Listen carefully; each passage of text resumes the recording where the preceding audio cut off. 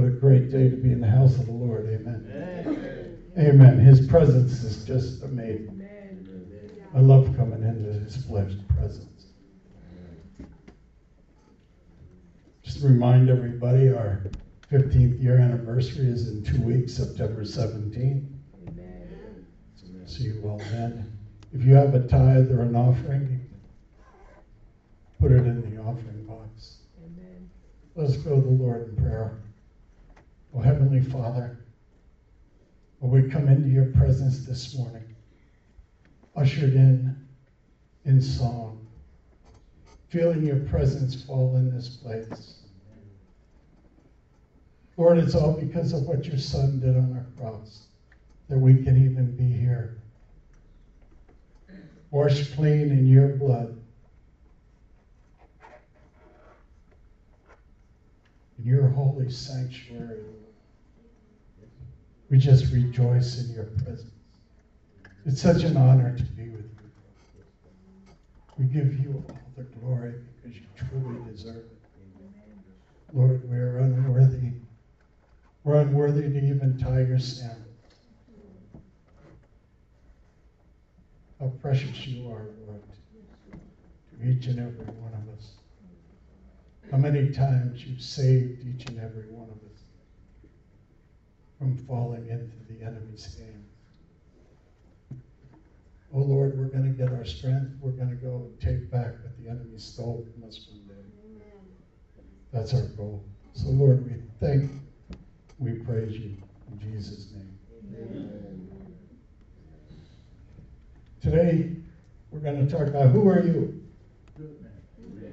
Who are you? Acts 19:15 says this. And then the evil spirit answered and says, Jesus I know, and Paul I know, but who are you?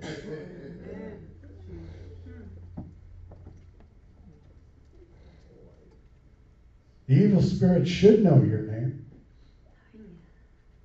So if he doesn't, why not? I know he knows some of you because I'm aware of some of the spiritual attacks you've been through. And he would only do that if he knew your name. Amen.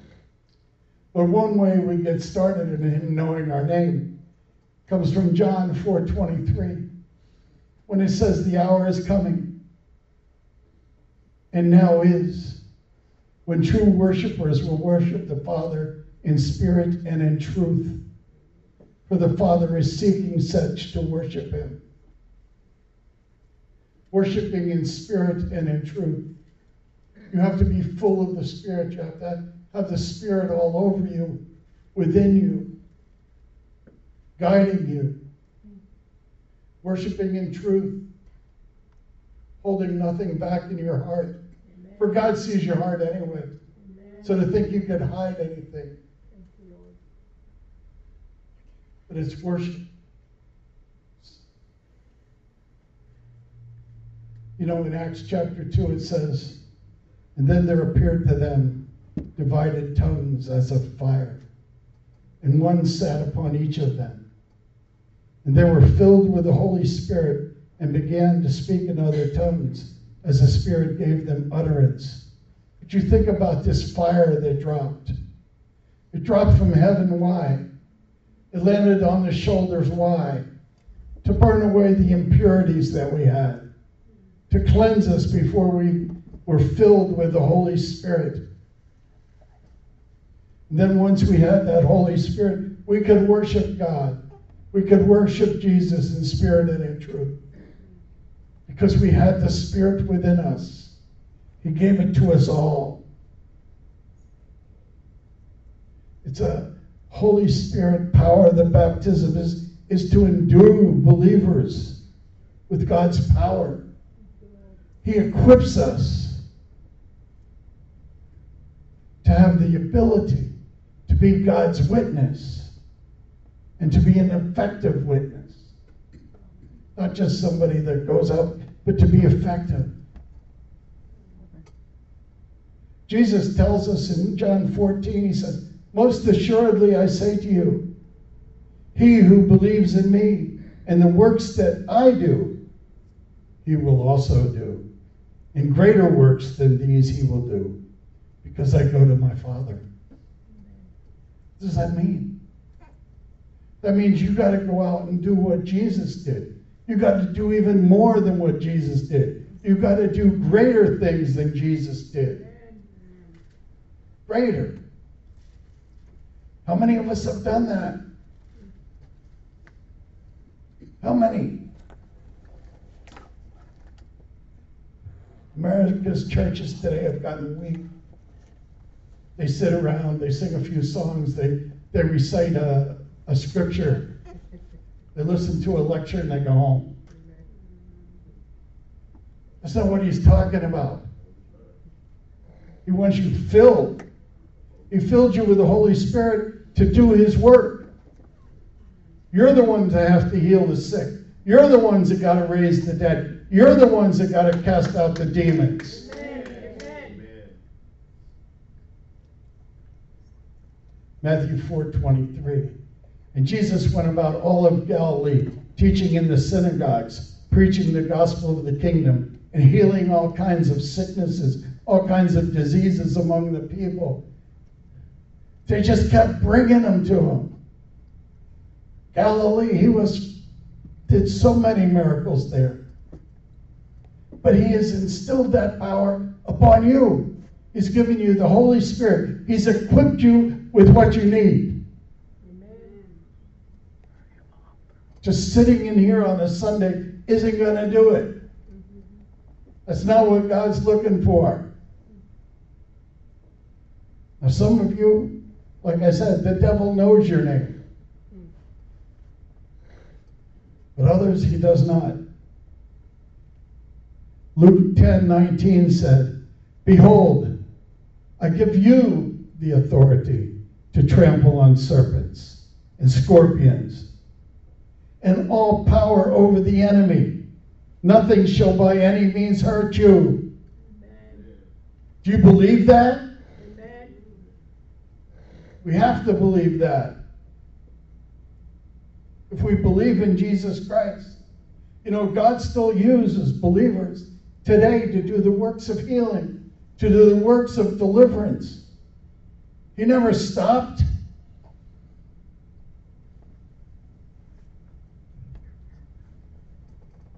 I mean, sometimes the authority is delegated. You find somebody that has a gift of healing, and he's being used as a vessel more than others. But God still has something for you. No matter what it is, we're always under God's authority. We're always under God's direction. How many times has God said to you, "Hey, go pray for that guy"? And you just, I don't think so. And walk away. A divine appointment was waiting for you right there. And you missed it. We have to, if this world is going to change, stand up and do what Jesus would have us do before the enemy just takes over.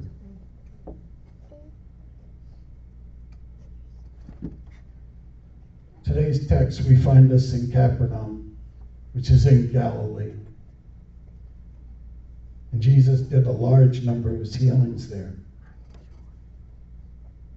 And the question becomes, why are so many healings in Galilee? Because the people believed. Because the people had faith. That's why you're going to get healed, because you have faith in Jesus. Not the person that's praying over you, not the person that's declaring the healing, but the power in Jesus Christ is what you believe in. So Matthew 8, verse 1. When he had come down from the mountain, great multitudes followed him. And behold, a leper came and worshipped him, saying, "Lord, if you are willing, can you make me clean?" And Jesus put out his hand and touched him, saying, "I am willing, be cleansed."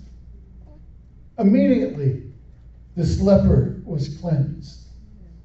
And Jesus said to him, see that you tell no one, but go and show yourself to the priest and offer the gift that Moses commanded as a testimony. And I'm not going to get into the gift. You'll find it in Leviticus exactly what it was to be. But the miracles Jesus performed attracted attention. It got all the people. I mean, they probably went there from the common cold to leprosy and everything in between. Great multitudes. That's a lot of people. We want the great multitudes of heaven rejoicing with us. We want the great choir, the multitude of choir in heaven singing with us on Sundays.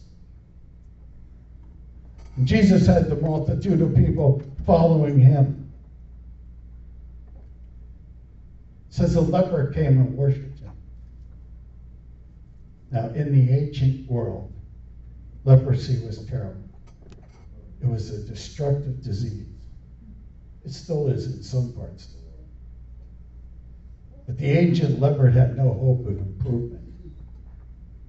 So this leper came to Jesus with a great sense of need and desperation.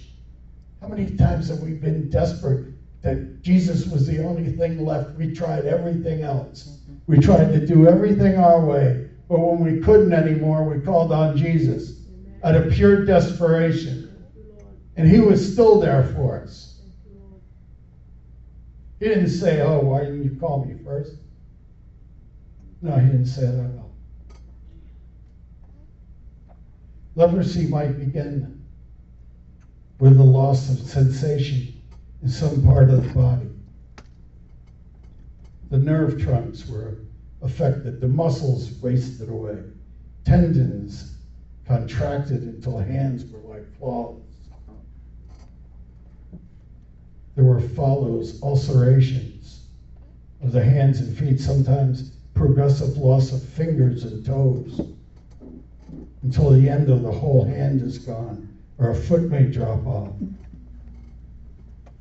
The duration, this is something I didn't know, the duration of leprosy was anywhere from 20 to 30 years. Can you imagine how antagonizing that must have been? How terrible that progressive disease was, knowing you're going to die. Just, you got 20 years of this, 30 years of this. Then I found these customs. A Jewish person was to stay 6 feet away from a leper. And if the wind was at the leper's back, blowing that way, you had to be 150 feet away. And the only thing worse than contacting a leper was touching a dead body. For all these reasons, the conditions of leprosy is a model of sin and its effect. It is contagious. It is a debilitating disease. It corrupts a victim. It corrupts your mind. It corrupts your heart. It corrupts everything about you. Sin just destroys you. But you can go to Jesus and ask him if he's willing. You know, they said the rabbis especially despised the lepers. They saw them as people under special judgment from God. In Jesus' time, they treated them so bad, it says that sometimes when they saw a leper, they threw rocks at him.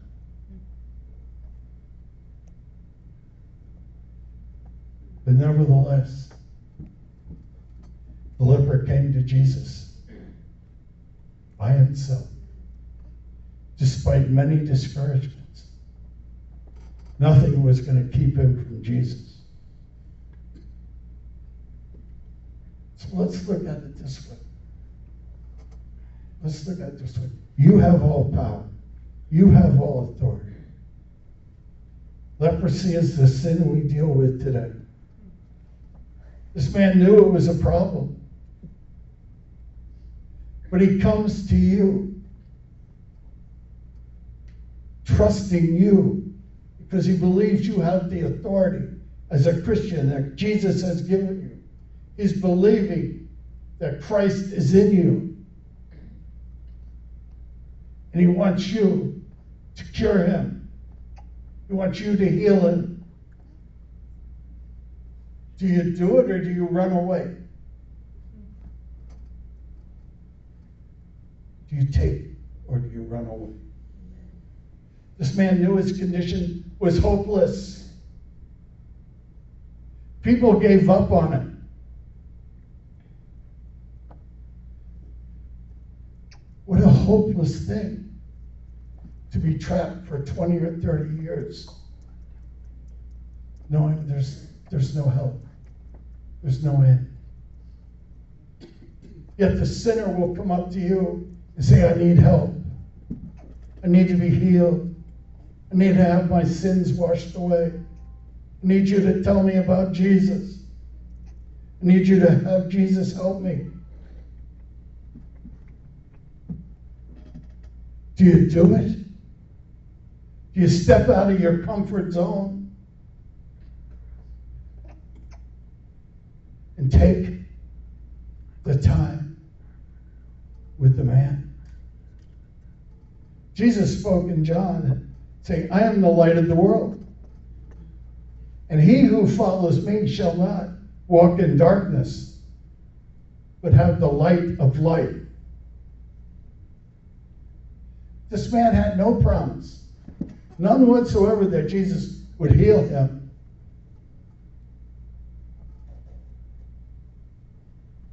All he knows as he walks through the doors of this building is that in here is supposed to be God-fearing, Bible-believing Christians who follow Jesus Christ. So he comes through that door. Does his sickness get healed? Does his hopelessness turn to hope?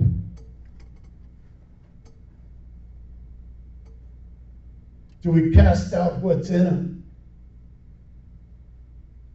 Do we raise him from the spiritually dead?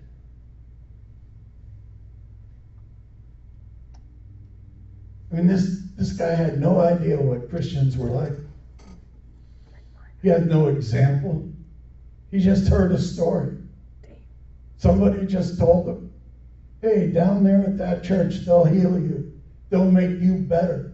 Those people are godly.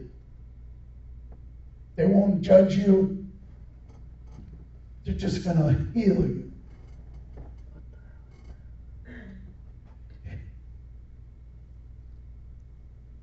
But today in America's churches, they come into church on Sunday morning. Like I said, they sing a few songs. They listen to a little message of inspiration. What they call 20-20-20 churches. 20 minutes of announcements. 20 minutes of worship. 20 minutes of inspiration. And out the door you go and down to the restaurant before the other church gets in. Make sure you get your seats. That's America's church today. But someone told him true believers, followers of Jesus Christ, would help him. So here you are, the only person who can give the hopeless man hope. You're standing between the chains of bondage that is wrapped all over him and freedom. What are you going to do? What are you going to do? If you do one thing, the enemy's going to know your name. If you do the other, he'll never know your name. This man had no invitation from anyone. No one went out and invited him to church.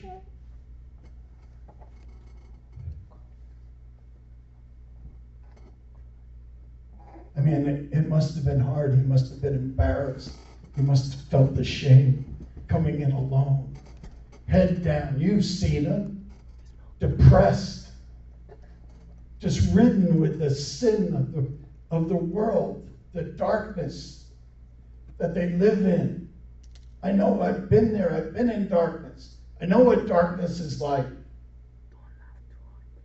It's not a good place to be.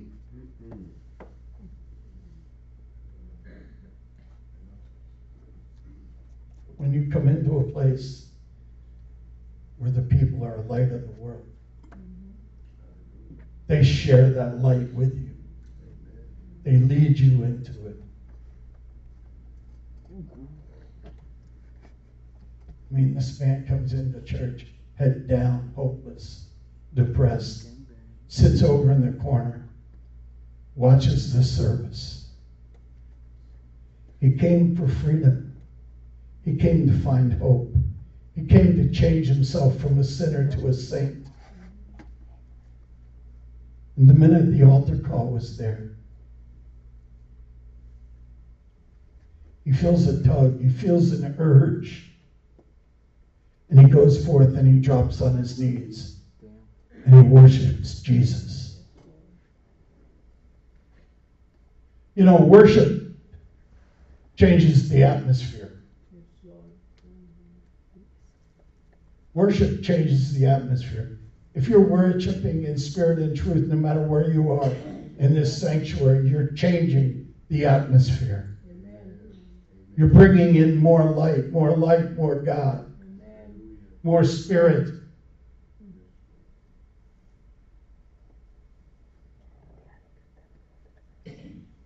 So now, once again, your role as a disciple of Jesus comes to light the man.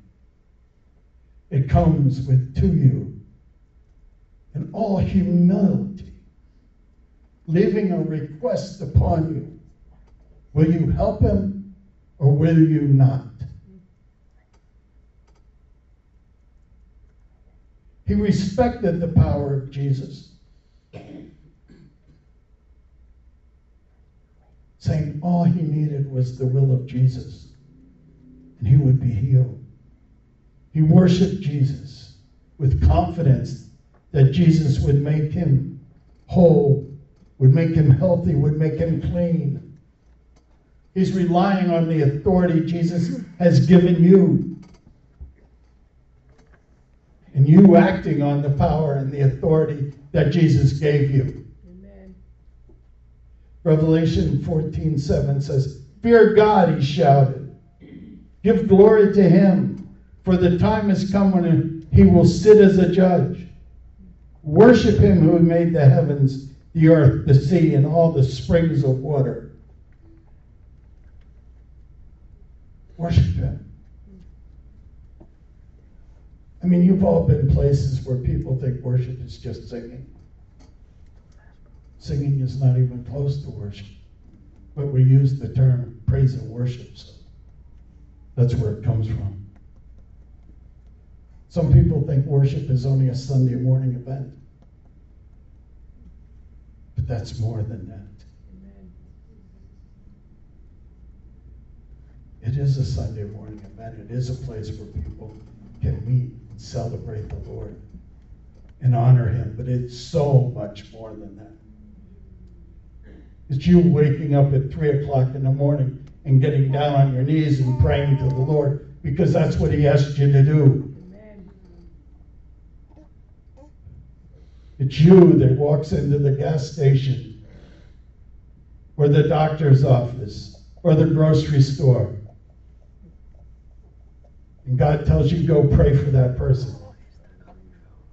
You need to do that. You need to honor what the Lord has asked you to do. Because he might only give you one chance. Amen. And the minute you reject it, you know you did wrong. But now it's too late.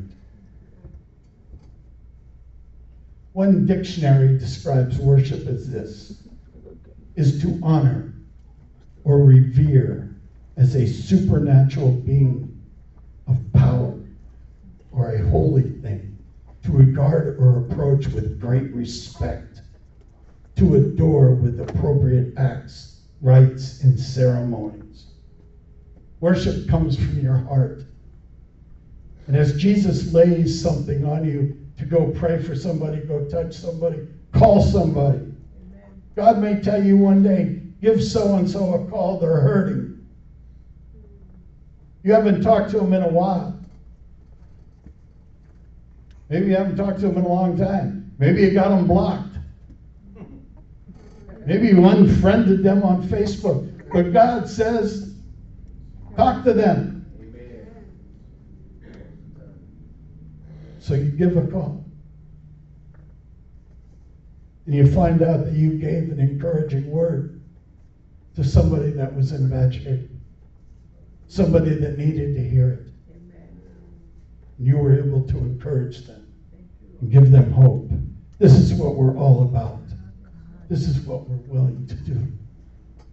So he says to Jesus, if I will worship Jesus, he is willing.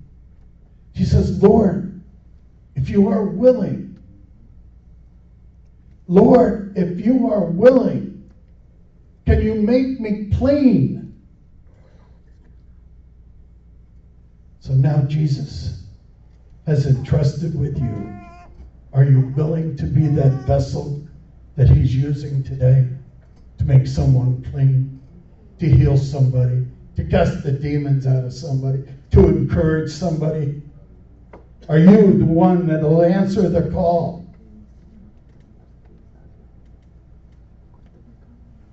So Jesus put his hand and touched him, saying, I'm willing. And immediately the leper was cleansed. Would you put your hand out and say, I'm willing? I am willing. Matthew 7:7 tells us, ask and it will be given to you. Seek and you will find. Knock and it will be open to you. But you've got to be there for them. So now you're doing the Lord's work. You said to him, yes, I'm willing. And you lead the man down to a path of salvation. He confesses his sins. He surrenders his life to Christ. He becomes a new creation in Christ. All because you're willing. Heal the sick. Cast out the demons. Set the captives free. I mean, this church is moving in a direction right now where the only thing we care about is the presence of God. We want God's presence 24/7, 365. We have to have it here. We can't exist without it. But as God's presence comes, so is his call upon our lives to go out and do what he has given us the power and the authority to do. We must do that. I mean, look at this. Exodus chapter 33. And it came to pass when Moses entered the tabernacle that a pillar of a cloud descended and stood at the door of the tabernacle. And the Lord talked with Moses. And all the people saw the pillar of the cloud standing at the tabernacle door. And all the people rose and worshiped, each man at his own tent. So the Lord spoke to Moses face to face, as a man speaks to his friend. Wouldn't we love to come in here on a Sunday morning and find a cloud at the door? Cloud so thick you can't get through it. And God's voice is speaking to each and every one of you. Because you're all his children. You're all his workers. You're all his. He created each and every one of you. He created us all different. And he gave us all different callings. But we need to operate in what Jesus has given us. We need to do it. We need to do it. I mean, this is the kind of relationship you want with God. You want to be able to talk to him as your friend. But unless you obey, he's not even going to visit you. If you're living in sin, he has no contact with you whatsoever because he sees no sin. He lives in no sin. But if you're following what Christ is doing, then do what he called us to do. Be those disciples. Be the light of the world. Be all that Jesus would have you be. I mean, that's the kind of relationship I'd like. One that draws us closer and closer to him. Psalm 100 says this: make a joyful shout to the Lord, all you lands. Serve the Lord with gladness. Come before his presence with singing. Know that he is the Lord. He is God. It is he who made us, not we ourselves. We are his people, the sheep of his pasture. Enter his gates with thanksgiving and into his courts with praise.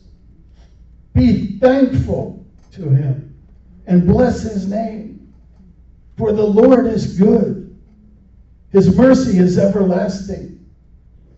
His truth endures for all generations. This is the God we serve. This is the God we bow down to. This is the God we work for. This is the God we carry the message of Jesus Christ and salvation for. It's all about Jesus. It's all about Jesus. There's no room for our pride. There's no room for our egos.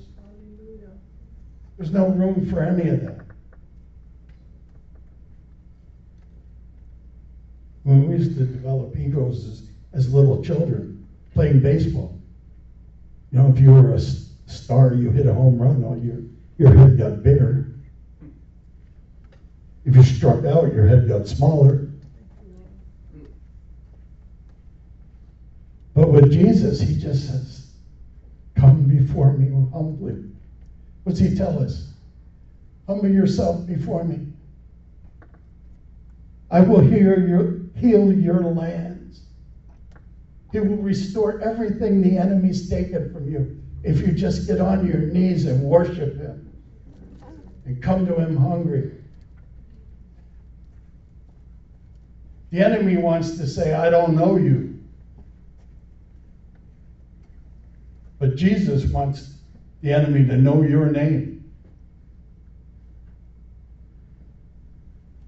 He has to know your name. Let's all stand.